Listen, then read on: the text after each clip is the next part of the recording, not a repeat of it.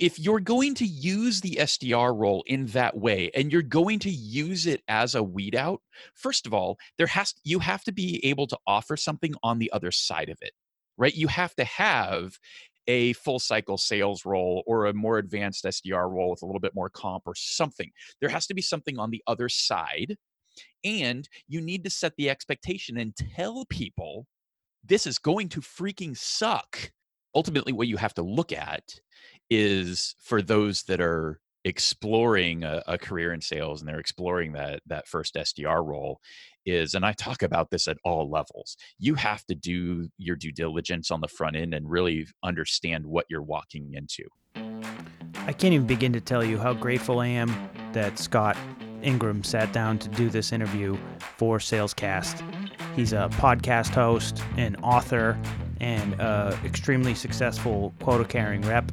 He gives us his story from day one, how he got started, how he ended up where he is today, and we get into it about all sorts of stuff about sales and the industry and just getting started. He was so gracious with his time, and it's almost like he knows what it's like to get started. So buckle in, because this is going to be a good one.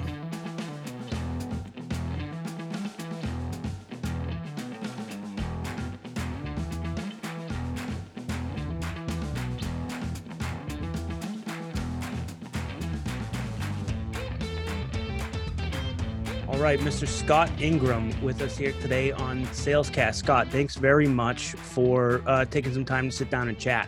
My pleasure. Glad to be here. Just to jump right in, one of the most interesting parts that I saw while I was doing a little bit of reading about you is that you're still a quota carrying rep, and like quota carrying by choice. Like you just really love to do sales. I do. I call the term I use is intentional individual contributor. So certainly I could move into leadership or management should I choose, but that's not what I choose. I love being in the field. I love working with my customers. So this is the right spot for me.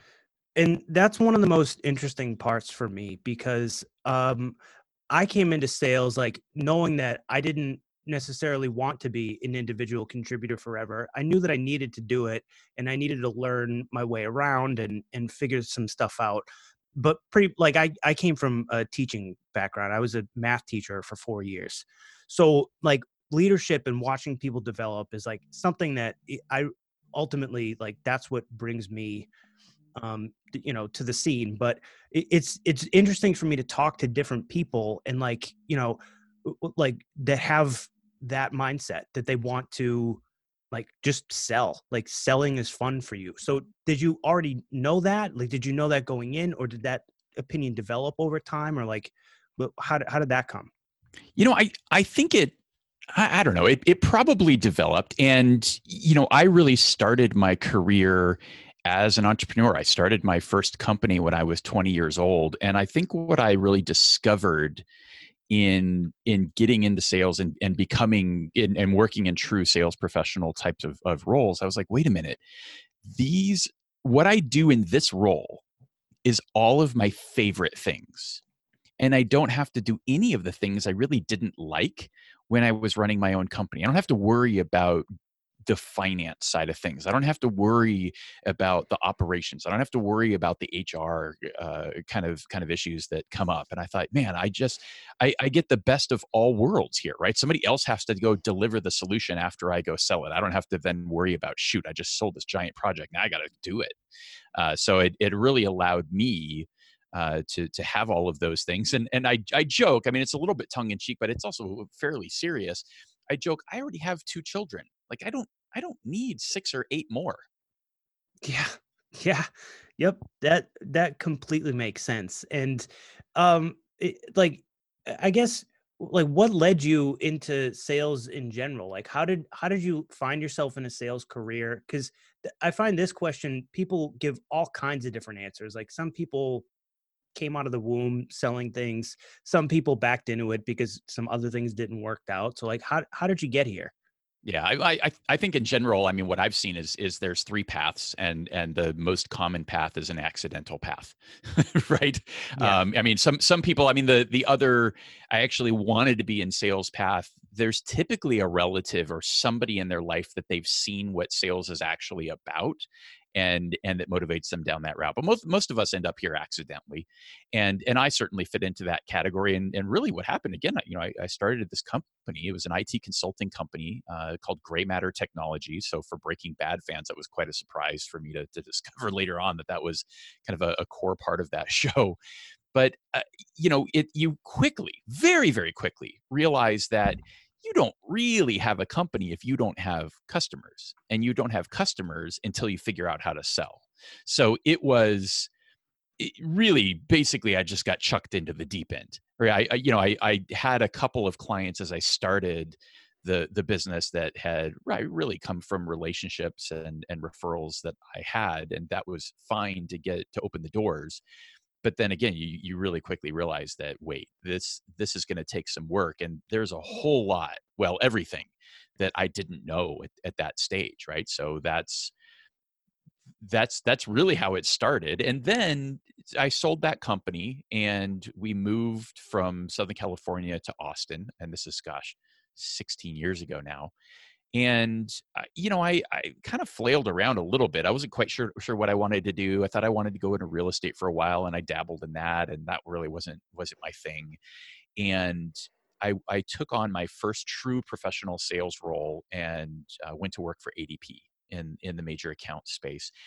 And that's where I really learned sales. I mean, I kind of, selling as a CEO, selling as an entrepreneur is a little bit different than selling as a sales professional. And so I feel like ADP was my first real exposure to real sales. Yeah, Go ahead. Sounds like so you've got a question. did you have like I mean, you said that was your first exposure to real sales. So like were you under a quota, you had like a sales manager like that, so that was the first time like with your butt in the chair, so to speak? Exactly. Yeah, because again, before that, it was my company. Like I made the sales, and then managed the team, or oftentimes was actually delivering whatever the heck it was that I sold. We were kind of a services organization for the most part. But this was, oh yeah, I mean, I mean, I never had a quota working for my own company. I don't even know that I thought about that, or knew what that was. I mean, I had revenue goals, I suppose. I thought about it a little bit differently, but ADP was absolutely, I had a manager, I had peers, I had a solution consultant that would help me on deals. That was the first time I really started using Salesforce and all the rest of the tools. And ADP, to their credit, and actually that whole industry for the most part, has really good training. So I went through, as I joined that organization, I feel like it was like a 16-week training program, and for those first 3-4 months, it was probably 20 hours a week. I was on different conference calls with folks. We were kind of in a class essentially. And so I was on calls with folks all around the country. And it was very learn something, do something, learn something, do something, right? So we'd learn about objection handling. Like, okay, great. Now go call people and and Yeah. uh, and handle their objections, right? And so it was amazing, amazing training. And then at the tail end of that, they brought us together in person in Peachtree, Georgia, outside of Atlanta, for a 2-week set of training. So that was just an incredible experience to get, again, real sales training, because I think what I see in the market these days, it's just missing. I mean, most folks are just thrown to the wolves, right? It's, years ago, it was, here's the yellow pages, and here's a phone, like figure it out. Well, now it's, here's your MacBook, and there's your phone, figure it out. Like, Yeah. Yeah, you have an and there's a outreach lot to account. figure out. We set up this sequence for you, dial 100 numbers a day, and yeah, it's trial by fire. Totally. Totally. And then I think that's wrong, right? That's the onus of success at that level really shouldn't be on the individual who has no idea what they're doing, right? Organizations need to do a much, much better job of investing and doing that training and helping people understand what's going to happen, and over the long run, and not a very long run, right? Over the course of a year doing that work, the results at the end of that period of time are going to be massively different than here's the stuff, go figure it out. From what I can tell, it has a lot to do with the VC industry. The venture capital money comes in. You have a startup where you've established somewhat of a product market fit. Thing like the product is selling, and then they say, "Okay, here's $10 million. Go hire 15 sales reps and 10 SDRs," Hmm. and they're just under this pressure to sort of like put bodies in chairs and start selling, and they overhire a little bit thinking like, okay, some of these people are going to work out and some of them won't, but at the end of the day, like, we're going to hit our revenue targets because we have financial backing. And it's just sort of like this mechanism where Yeah. unfortunately the person that's in the chair like doesn't get a whole lot of concern for them, right? Like it's just this machine that kind of moves. Is That's how it feels for me anyway. Totally. And I mean, essentially what we're doing is we're treating people like cogs. And that's just it's so wrong, and it's really set up to be sort of a churn and burn type of situation, right? We're basically planning on the fact that after 8 months or after whatever period of time, like on average, people are going to leave. And that creates a horrible experience for them, right? They have a bad idea of what real sales actually is in the first place, right? I mean, the SDR role in particular, I mean, that's only one part of the process. It's a super important part of the process, but it's only one piece. And a lot of times, I mean, I've been ranting about this a little bit lately. Is that I feel like in a lot of ways the SDR role is kind of a career trap because you don't get exposure to the rest of the process, and we are burning folks out, and they're thinking, oh gosh, sales just isn't for me. I'm like, well, you know what though? On the other side, it's so much better. I mean, as I've worked, gosh, I mean, I'm well into my career at this point. Sales for me just gets more and more fun and more fulfilling, and frankly, it gets easier, right? But that just it comes with the time in the saddle. It comes with the experience, and it comes with being able to work across that whole spectrum and getting good at all of the pieces and not just the one component that is get meetings. Yeah, and I'm with you. I'm 100% with you on that because you miss out on a lot. It's like you don't really get the full flavor. You just get like a preview of what sales is going to be like when you sit down to be an SDR. But my counter is that the people that make it through, that live through an SDR position and they hit 20 meetings a month and they like find that groove, that go on to do other things in any part of the business, it's like such a sharp angle to have, to be able to be like an expert top level prospector, because it's like the hardest part of this whole thing is to be able to like break into new business and get those meetings and fill up the pipeline. It's so difficult to do that when you're good at it, like even if you move into sales operations or customer success, or you move into a closing role, like having that angle and perspective on things is like just it's so immensely powerful. 100%. And there is a corollary. I mean, the closest example I can think of that is sort of like this is if you want to be a doctor and you're in college, there's going to be a weed out class where they're intentionally trying to get you to go away, and they're sort of testing like how committed to this are you really. And it's like a chemistry class, or it's a it's some technical, very detailed, very challenging. They have to grade on a curve because 70% of the people are going to fail. People When are I was getting a when I was a math major, it was proofs. That was the class. That was the weed out class. If you want to be a math major and you can't make it through proofs, you're not going to be okay. Yeah. So, at some level, okay, yeah, I guess, but you knew that proof class was a weed out class, didn't you? Yeah, they said it in the beginning. Yeah, right. So I think that's my issue, right? If you're going to use the SDR role in that way and you're going to use it as a weed out, first of all, you have to be able to offer something on the other side of it, right? You have to have a full cycle sales role or a more advanced SDR role with a little bit more comp or something. There has to be something on the other side, and you need to set the expectation and tell people this is going to freaking suck for 9 months, a year and a half. I don't whatever the interval is, but no, people aren't being told that. They're not being told, hey, this is your weed out class. Just so you know, like you need to know this going in that 60% of you aren't going to make it through. Yeah. then I'm okay with it. But if you don't tell people that, and you dangle the carrot and you feed them all these promises about, oh, there's this bright future thing, but that future doesn't exist, and you're treating this as a weed out and not sharing that, that pisses me off.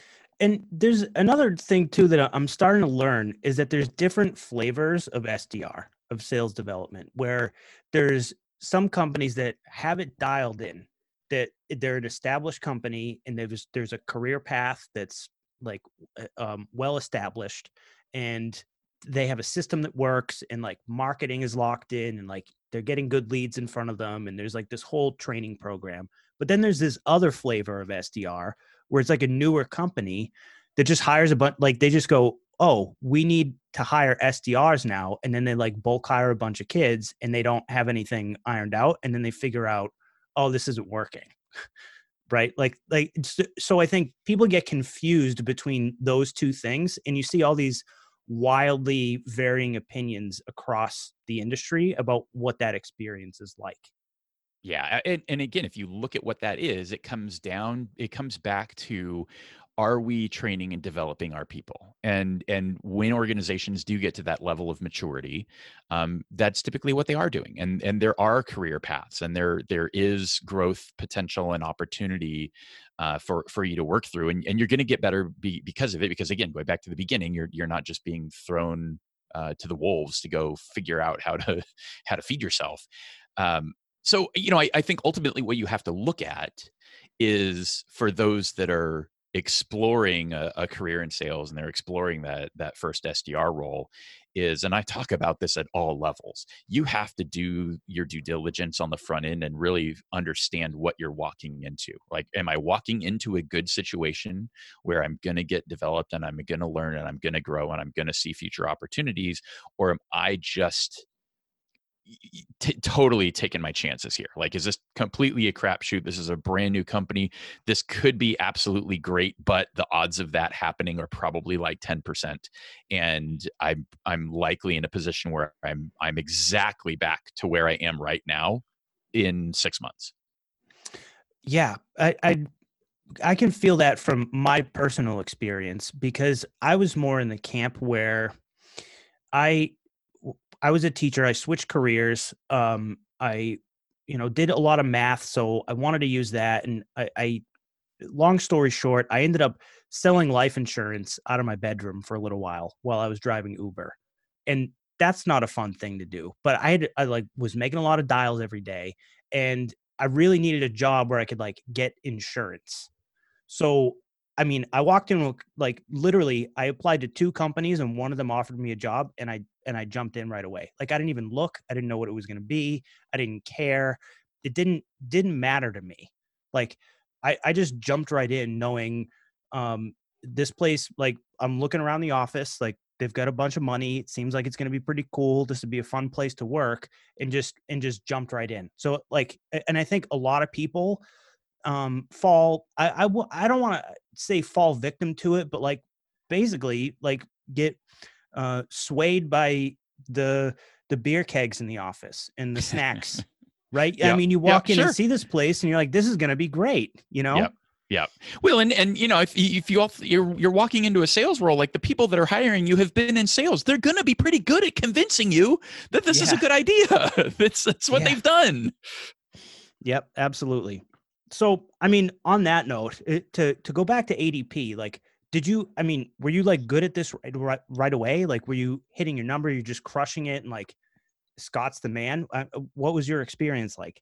Oh, so like the on paper experience was really good and strong.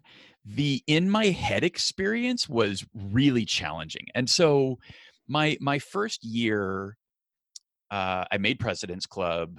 I was in the division, and I don't remember what the size of the division is or what the boundaries were. I feel like it was maybe Texas, Oklahoma, or something like that. I just missed, and this ate at me.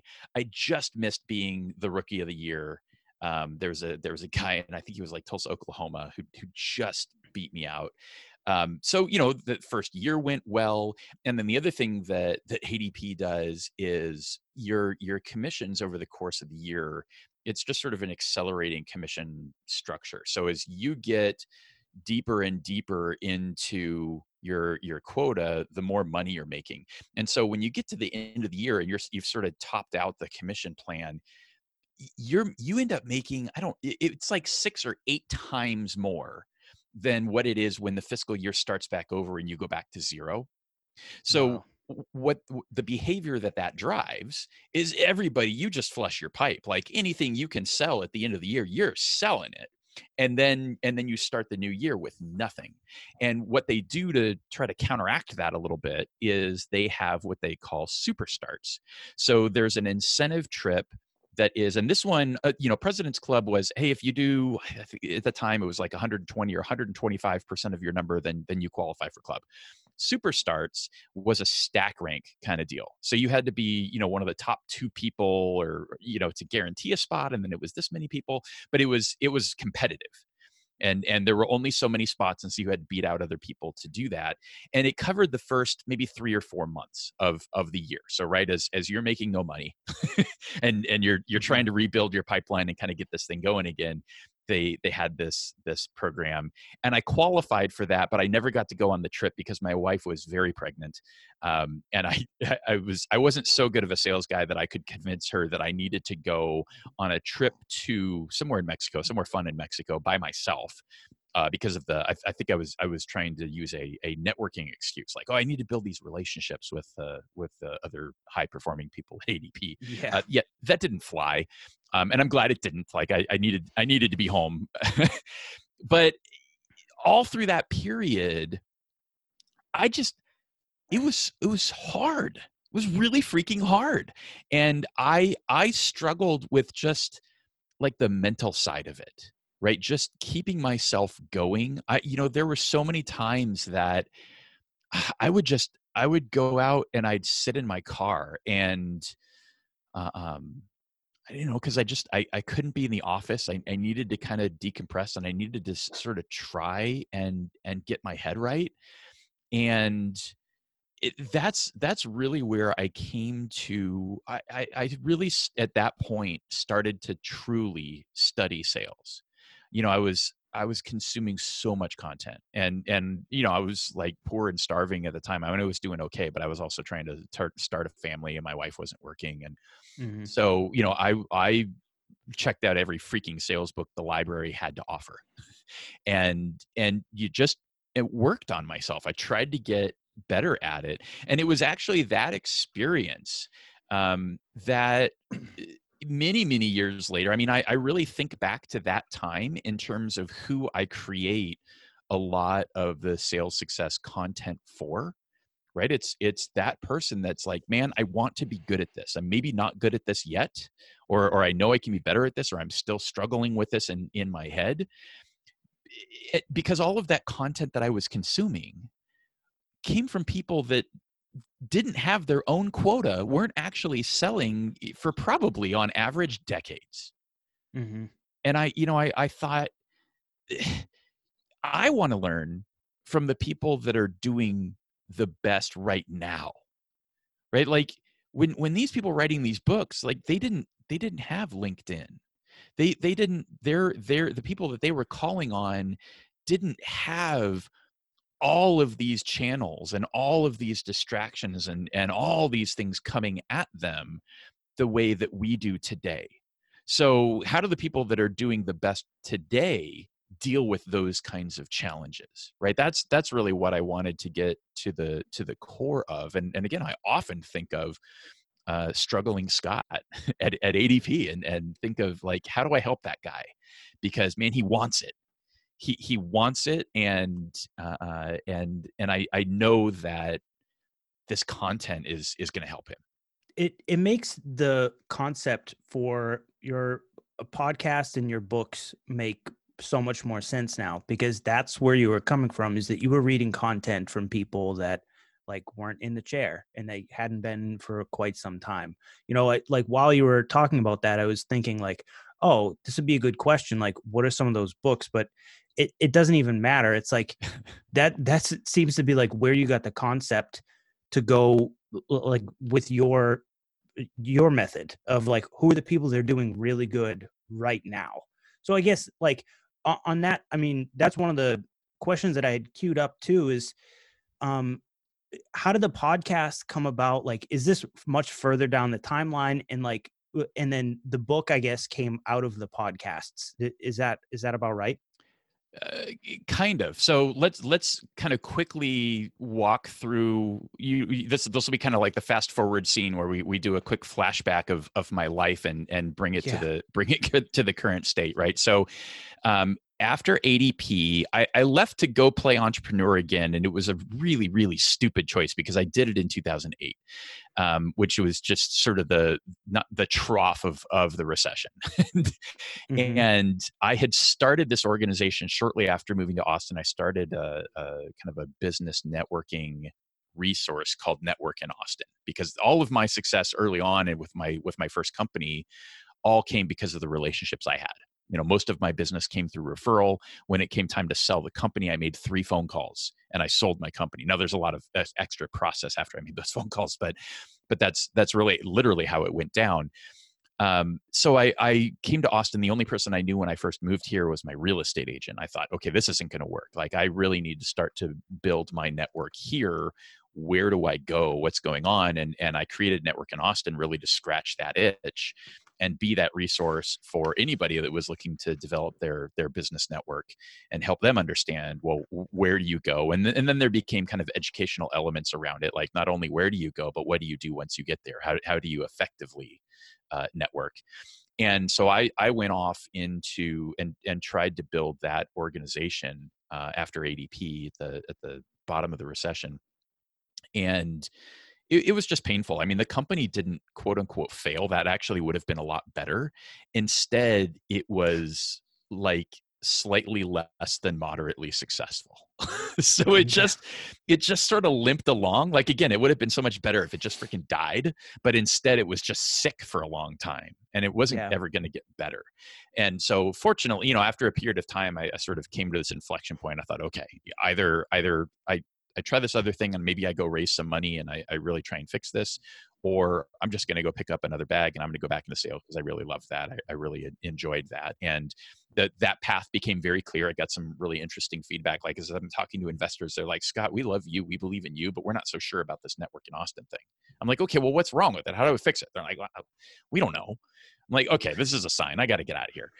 And at the time, the company, like the startup, the sales organization that everybody in town wanted to work for was a company called Bazaarvoice. And Bazaarvoice, if you've seen ratings and reviews on a website that's not Amazon, you've probably seen Bazaarvoice. So they work with all the big retailers and big manufacturers to do that kind of thing. And this is, I don't remember what year. This is kind of I'm mid looking to at late. 2009 on LinkedIn. Does that sound right? That sounds about right. That sounds about right. Right. So kind of late 2000s. And so I had a couple of friends that were there, got a job there, had a really good initial experience that then went downhill pretty quickly. I had the best first quarter in the history of the company. I qualified for club in 1 quarter, and then Oh, it was kind of a downward slide, and then I got fired. So that story's in the book. That's nice. I don't ever go into that one publicly because I think it's sort of important to kind of talk through all the nuance and the detail and take ownership of the things, the parts of that experience that I needed to take ownership of. But the company subsequently went public, and so anyway, it was an interesting ride. And after Bazaarvoice, the next chapter in the book that I wrote about this sort of period of time, actually it is the chapter about that experience. I called that chapter "Fired Up" because as I was leaving the parking garage for the last time after they'd walked me out the door, I decided in that moment, like this, when I write a book, the title of this chapter is going to be "Fired Up" because wow, that sucked. And it is, and I subsequently called my wife to let her know what happened. That's a really, really, really not a fun phone call. Um, and but I decided, I'm like, you know what, this is going to lead to something bigger and better.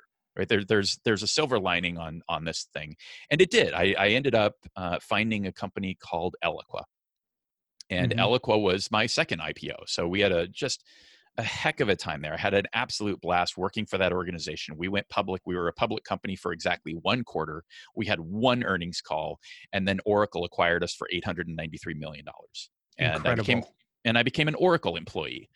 So through that, I left Oracle. I loved Eloqua. Oracle is just too big of an organization for me. I've learned enough through my career to kind of understand what size and scale of organization I fit in, and I definitely like the smaller side of things, right? A company like Oracle that has 130,000 employees around the world has way too much bureaucracy for Scott. So I went to work for, and this is where I wrote my first book, because there's another book you may not know about. And here I'll connect all the dots. So I went to work for an event marketing company called Certain. And I think it was actually while I was with Bizarre Voice, I went to the Austin Under 40 Awards, and I was blown away. I mean, this it's an annual awards event. It's actually run by a couple of young professional run nonprofits, um, and it's a big fundraiser. But I looked at the business model of what this was, and I was like, oh my gosh, because what they do is they have 5 different finalists across 10 different categories. So there's a category for technology and legal and healthcare and nonprofit, and you've got 5 finalists in each one of these things. And then they choose a winner in each category, and then the big winner is named the Austinite of the Year. Well, each one of those finalists brings a table or 2 of their friends and family that are going to support them, and everybody's paying, I don't know what it is now. I mean, back then I think it was probably $125 a ticket. I was like, and so there's like 1,000 people at this event. It's like, holy cows, this is crazy. This is brilliant. And at the same time, I'm thinking sales needs this, because sales, our wiring is so simple. We have 2 buttons you can press. We have a cash button you can press, and we enjoy when you press that button very much. Please press it. But at a certain point, pushing the cash button more after you have enough has sort of diminishing returns. Wears The off. other, yeah, the other button that we have is a recognition button. And what's interesting about the recognition button is, for most of us, it kind of never gets old when that button gets pressed. And once you've pressed the cash button enough times, I think, again, for most of us, the recognition button is bigger and it has more of an impact. And I thought, geez, wouldn't it be amazing if we took the same model and we brought it to sales? Because the very best salespeople are the ones that they're probably they're known, they're rock stars inside their companies, right? People know who they are. They might be a little bit known in their industry, and outside of that, nobody has any idea who the heck they are. Which, even though they're probably making more money than the top executives in that same organization, once we take stock options off the table, right? They're making more money than the top executives. Well, everybody knows who the CEO is, and the CFO and the CMO and the CIO and all those folks. Nobody knows who the top salesperson is. And I thought, man, I would love to create this. And I had this vision for what I called the Rainmaker Awards. That was that idea. But if I was honest with myself, it wasn't even about the awards event. That whole thing was just an excuse to bring together the very best salespeople, because then I wanted to build the rest of the event around it and put them on panels and interrogate them and figure out what the heck they were doing and how they were doing it. And so fast forward to now, I'm at Certain, I'm in this event marketing space. And part of the reason I took this role is this thing was haunting me. I'm like, someday I want to create this Rainmaker event. And I thought, well, if I ever want to do that, I want to learn more about events. So, I'm like, gosh, this is a great opportunity. It integrates with Eloqua. So I get to use some of my existing knowledge and the relationships I have, and I get to learn about this part of the business, or about marketing and event management that I'm really interested in. I'm gonna go do that. And while I was there, one of the things I was thinking about was, and one of my hypotheses about the best salespeople, because at that point, and I always really made a concerted effort in every sales role I was in to identify who are the best people here, and I would just try and learn from them. Right? I would have conversations and watch what they were doing, and really try and look at that. And to that point, I was like, geez, stylistically, these folks are all over the place. Like there's very few commonalities. They're all doing different things. But the one thing I sort of noticed was, there does seem to be those that are at the top. A lot of them have been in the same company, in the same industry, in the same territory for a good amount of time. And they're benefiting from, they've got a deep understanding of the space. They've got really good, they're kind of a subject matter expert. They've got all these great relationships, so they don't have to go to marketing because they need to set up a reference call. They just call somebody else that they sold to in the past, and they're able to set that up, and they get referrals, and or people change jobs and they're like, hey Scott, you helped us out over here, now I'm the head of marketing, so I want you to come help me with that solution again. So I saw that and I thought, okay, well, if that's a key to success, how do you accelerate that process? How do you become that subject matter expert, kind of known in that industry that you're selling to in your territory? And I was just sort of thinking through that, and I thought, geez, the ultimate way would be to write a book. Like I'd write a book on the subject. And fortunately, I was part of a mastermind group, and I brought this idea to them. And one of the guys in that group, his name was Gerald. Gerald says, Scott, I've actually got another friend in Canada. Let me introduce you to him because he's got this really interesting model, and I think it might apply here. So I called Gerald's friend Peter in Canada, and he was writing these books where he had a whole bunch of people contributing to them. And what he told me is, Scott, everybody has kind of this bucket list goal that they want to write a book, but writing a book, it's so big, it's so hard. And most people will never get all the way there. So if you can create an easy way for them to check that box and they get to be a part of a book, like virtually nobody says no. And I thought, wow, this is fascinating, because I'd already sort of outlined what this book might look like. And as I looked at those chapters, I thought, I know people, or I know of people that are basically experts in each of these individual areas. Maybe I'll just ask them to write those chapters. And so that began, I think of myself, I'm like the Tom Sawyer of authors. My name's on the cover, but I don't do that much work. And so that first book was called Making Rain with Events, because I was thinking about what might that future branding sort of look like, and how do I position myself in the company as sort of this expert, or in the industry as an expert. And I went from having that idea and that concept to a published book that you can still to this day buy on Amazon in 6 months, which is unheard of for anybody that knows how long and how hard it is to bring together a book. And so I did that. That was the very first book. And I'll take a breath because I've been talking for like half an hour and I haven't let you say anything, Patrick. No, you're doing great. I haven't interjected much because you're telling the story. You're doing a really good job of like bringing us from the beginning to present day and sort of how all this stuff came together, right? And it's given me such a clear picture that I'm thinking like this is really good material. So just continue down the path. Like you got the first book done. I'm sort of waiting for like the connection to present day. Like how did we go from there to like sort of like the next step, right? Because even just like looking at the history on LinkedIn, it seems like we're about to hit like what the modern day Scott Ingram looks like. Yeah, that's about it, right? So I did that work, and through a combination of a horrible sales leader, and frankly, just kind of the company didn't buy into this book concept. I got a lot of pushback on it, and I never really did understand that. They were worried that I was going to, I don't know what they were worried that I was going to do. Like, oh, you're going to become some consultant or speaker or something. I'm like, oh, you know what? I have friends that do that for a living, and I make, I don't know, 3 times more money than them. No, really the only reason I wrote this book is to sell more of your stuff, because that's how I make money. But it was just sort of a disconnect there, and I reconnected with the CEO of the current company I'm working for. And it's a fun story, but I won't take all day.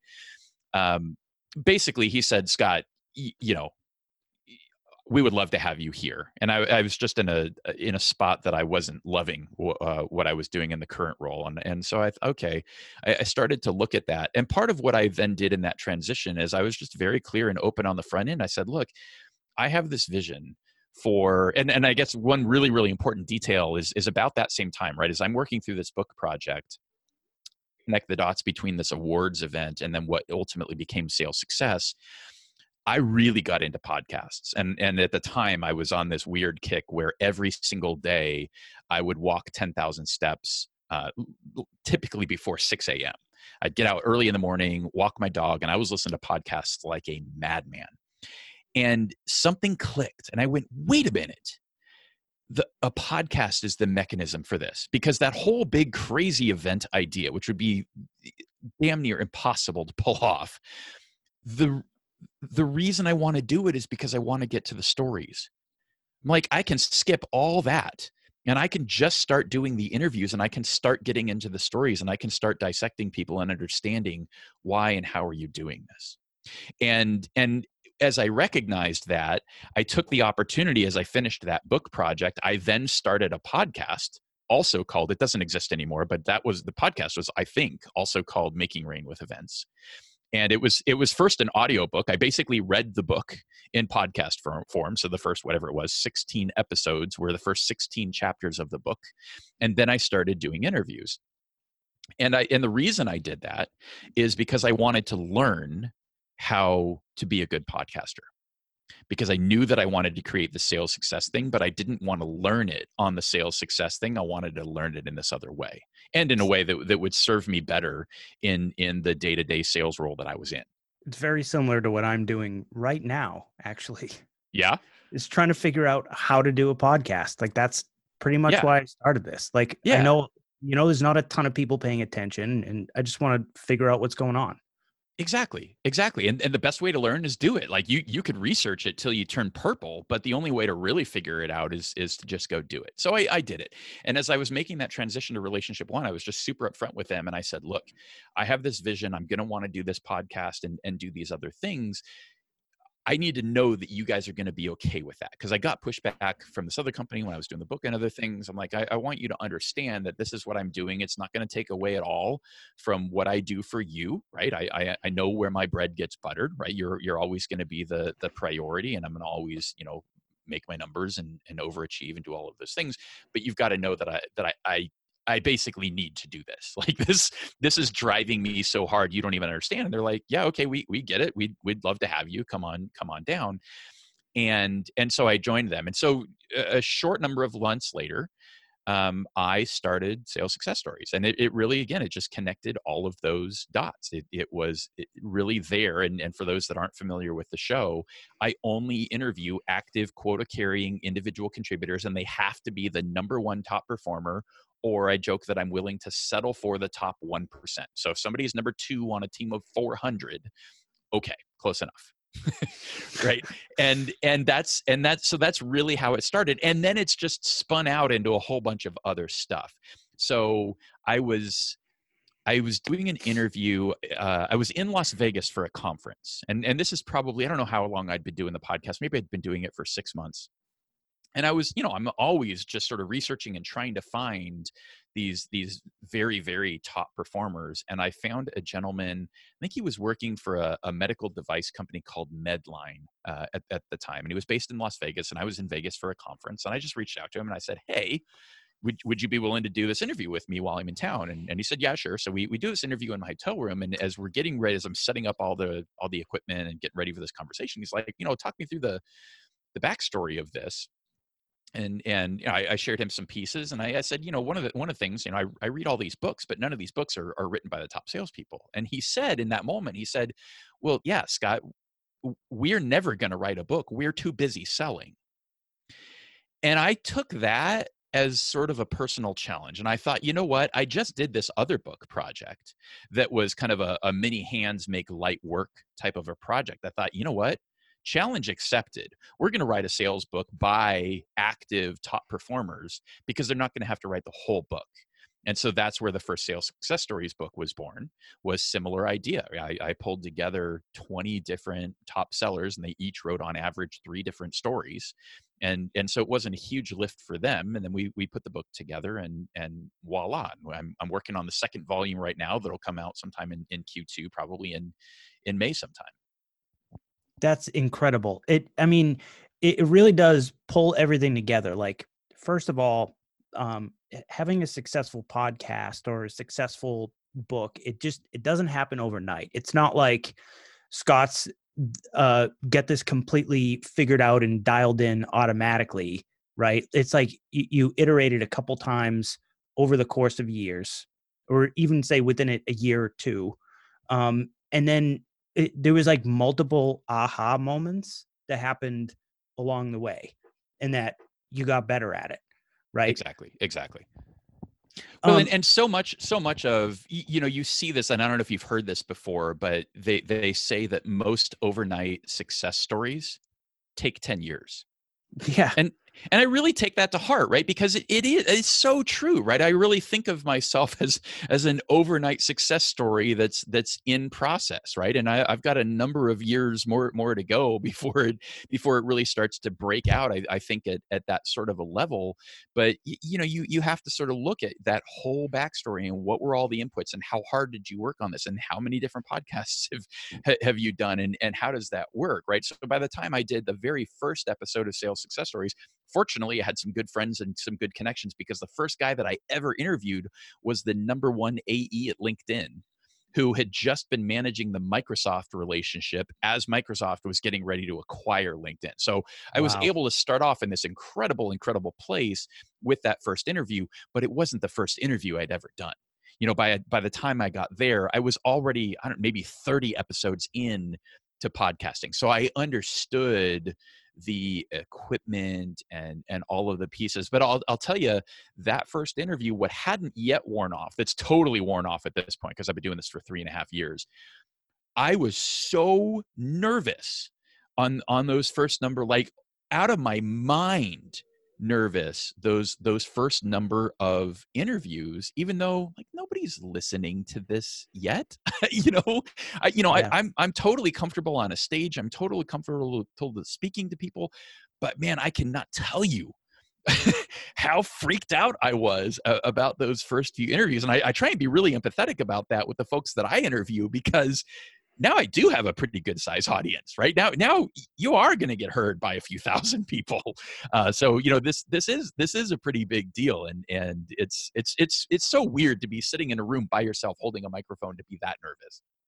It really is, and I think a lot of this speaks to exactly the position that I'm in, and the position that a lot of my friends are in, and like the people that I associate with, and the people that are sort of like at my level, is that it like just like you said, it doesn't happen overnight. Like it takes a little while for it to settle in, and it's nerve-wracking. It's not easy, right? And like some of these things, like the stars have to align a little bit, Hmm. and as long as you're like moving in the right direction the whole time, like it'll start to come into place. And we're not just talking about podcasting. We're talking about life, Everything. sales, everything, Yeah, everything, right? everything. And I think that all of this stuff, I mean, it takes so much longer. I mean, yes, you want to hustle, and you want to push, and you want to put in the reps, and you need to do all this stuff. But at the same time, you've got to realize that you've just got to be patient, because it's going to take years before you get any good at any of this. I Yeah. mean, it's like if you've played an instrument, or if you've tried to take on a new sport, you suck. Like, Hmm. unbelievably, you are horrible. And it's a really long time before you get decent. This is why I don't play golf. I'm not willing to put in the amount of effort it's going to take just not to suck. Yeah. Yeah. Right. Because starting out like that, this is going to be some type of a long road.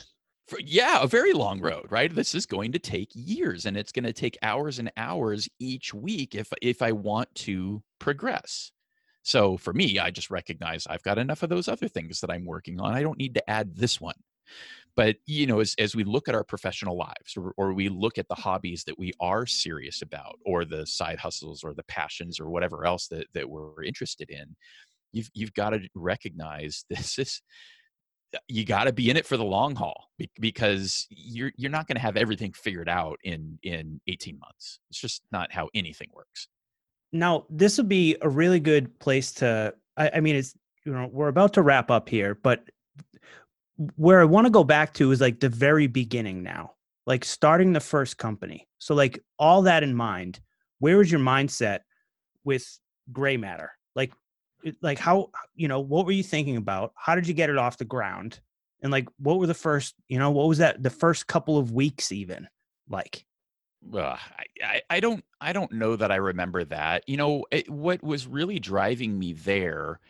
I've always loved sort of the entrepreneurial idea, and I've certainly been entrepreneurial in everything I've done. Right now they call it entrepreneurial if you're doing with inside of a company.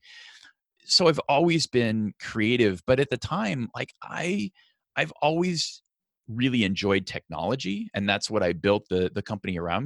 We were mostly just working on very small companies, computer networks back in the day, right? This is like the internet barely existed, and there was this Yeah. thing called email that was starting to emerge, and we sort of wanted everybody to have a system and have access to email and the internet and all that kind of stuff. And so we were working to help folks bring that together and be effective in that. And I really just I enjoyed that. I enjoyed helping and serving my clients and getting them into a position that they were able to grow their own businesses. And I really got deep into the business ecosystem, right? I was really active in the Chamber of Commerce. I was part of the Rotary Club, and ultimately years later ended up serving on kind of the boards for both of those organizations at a very young age. I mean, at a point where, most of the folks that are on those boards are 3 times my age, and I developed so many mentors. So those first couple of weeks, I mean, I was thinking about everything because I had to figure everything out. I mean, it's one of those stages where you don't even know what you don't know. So, Hmm. it was just that process of going through and, bumping into a wall and going, "Oh, shoot, I didn't even think about that. I have to do taxes. Oh, okay, what does that look like as a Yeah. as a business, right? Okay, cool, let's figure that out, or maybe I need to hire somebody to help me with that, or whatever it is, right? So I think you just have to go in eyes wide open and be a sponge. And the very best thing that I did is, and this came through, I'd been in the only reason I knew what a chamber of commerce was and had been introduced to one was because when I was in high school, my I had a business. I was in like a business class. I don't even remember what it was called, but I was in this business class, or it was like an investing. I don't know what the heck it was, but that teacher took a liking to me. I was a horrible student in high school. I didn't do homework. It didn't interest me. So I was just kind of a C student. I tested well, but I didn't do any other work. But this particular teacher just sort of took a liking to me, and the Chamber of Commerce once a year held this thing called Students in Business Day. And so he nominated me to go to that, and I went to that, and I sort of got introduced to this concept of the Chamber of Commerce, and I ended up shadowing, I think, a financial planner for the day. It was a good, fascinating experience. So when I started the company, I thought, okay, well, I guess the Chamber of Commerce like helps people with this or something. So I show up at like a Chamber of Commerce luncheon, and honestly, it was just because I showed up. Here's this 20-year-old kid who has no freaking idea what the hell he's doing, walks into an environment where, I mean, the average age is probably 40 something. And I think they just saw that I had this desire. And instantly I had mentors coming out of my ears. Like everybody wanted to help me. And I took full advantage of that. I took advantage of the folks that were way further along in their entrepreneurial journeys, their professional journeys, in their careers, and were willing to help. And I spent time with them, and I learned from them, and I did the things that they suggested I do. And again, to bring that back to kind of the sales thing, I mean, that's what the sales success community is about, right? So many of us that have been top performers, we want to be able to give back. We have a need to be able to give back, and we love it when there's a young professional that is hungry and wants to learn and wants to better themselves and is willing to listen and receive that help, that's what makes this community so freaking amazing, because everybody gets something out of that. And having been on both sides of the mentor mentee relationship, I'm pretty convinced that it's actually the mentor that gets the most value out of those relationships. Similar to like pressing the cash button versus the recognition button. Yes. You can get that Yes. recognition from watching somebody grow. Well, yes. So it's intensely gratifying, but it also furthers your own linking. It's your own thinking.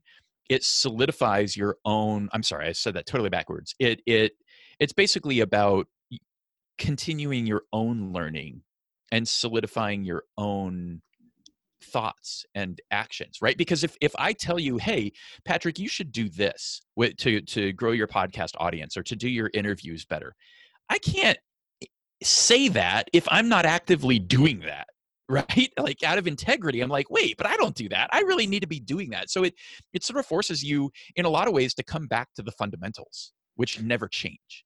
I had that experience as a teacher multiple times. I taught high school math for 4 years. I was really sharp in college, and like I was really good at math. But then in a really short amount of time, so many times I'd be in front of the room explaining a concept, and like a light bulb would turn on as I was explaining it that just connected all of the dots. And the kids would be just sitting there looking at me like kind of like blank stares, like what is he even excited about right now?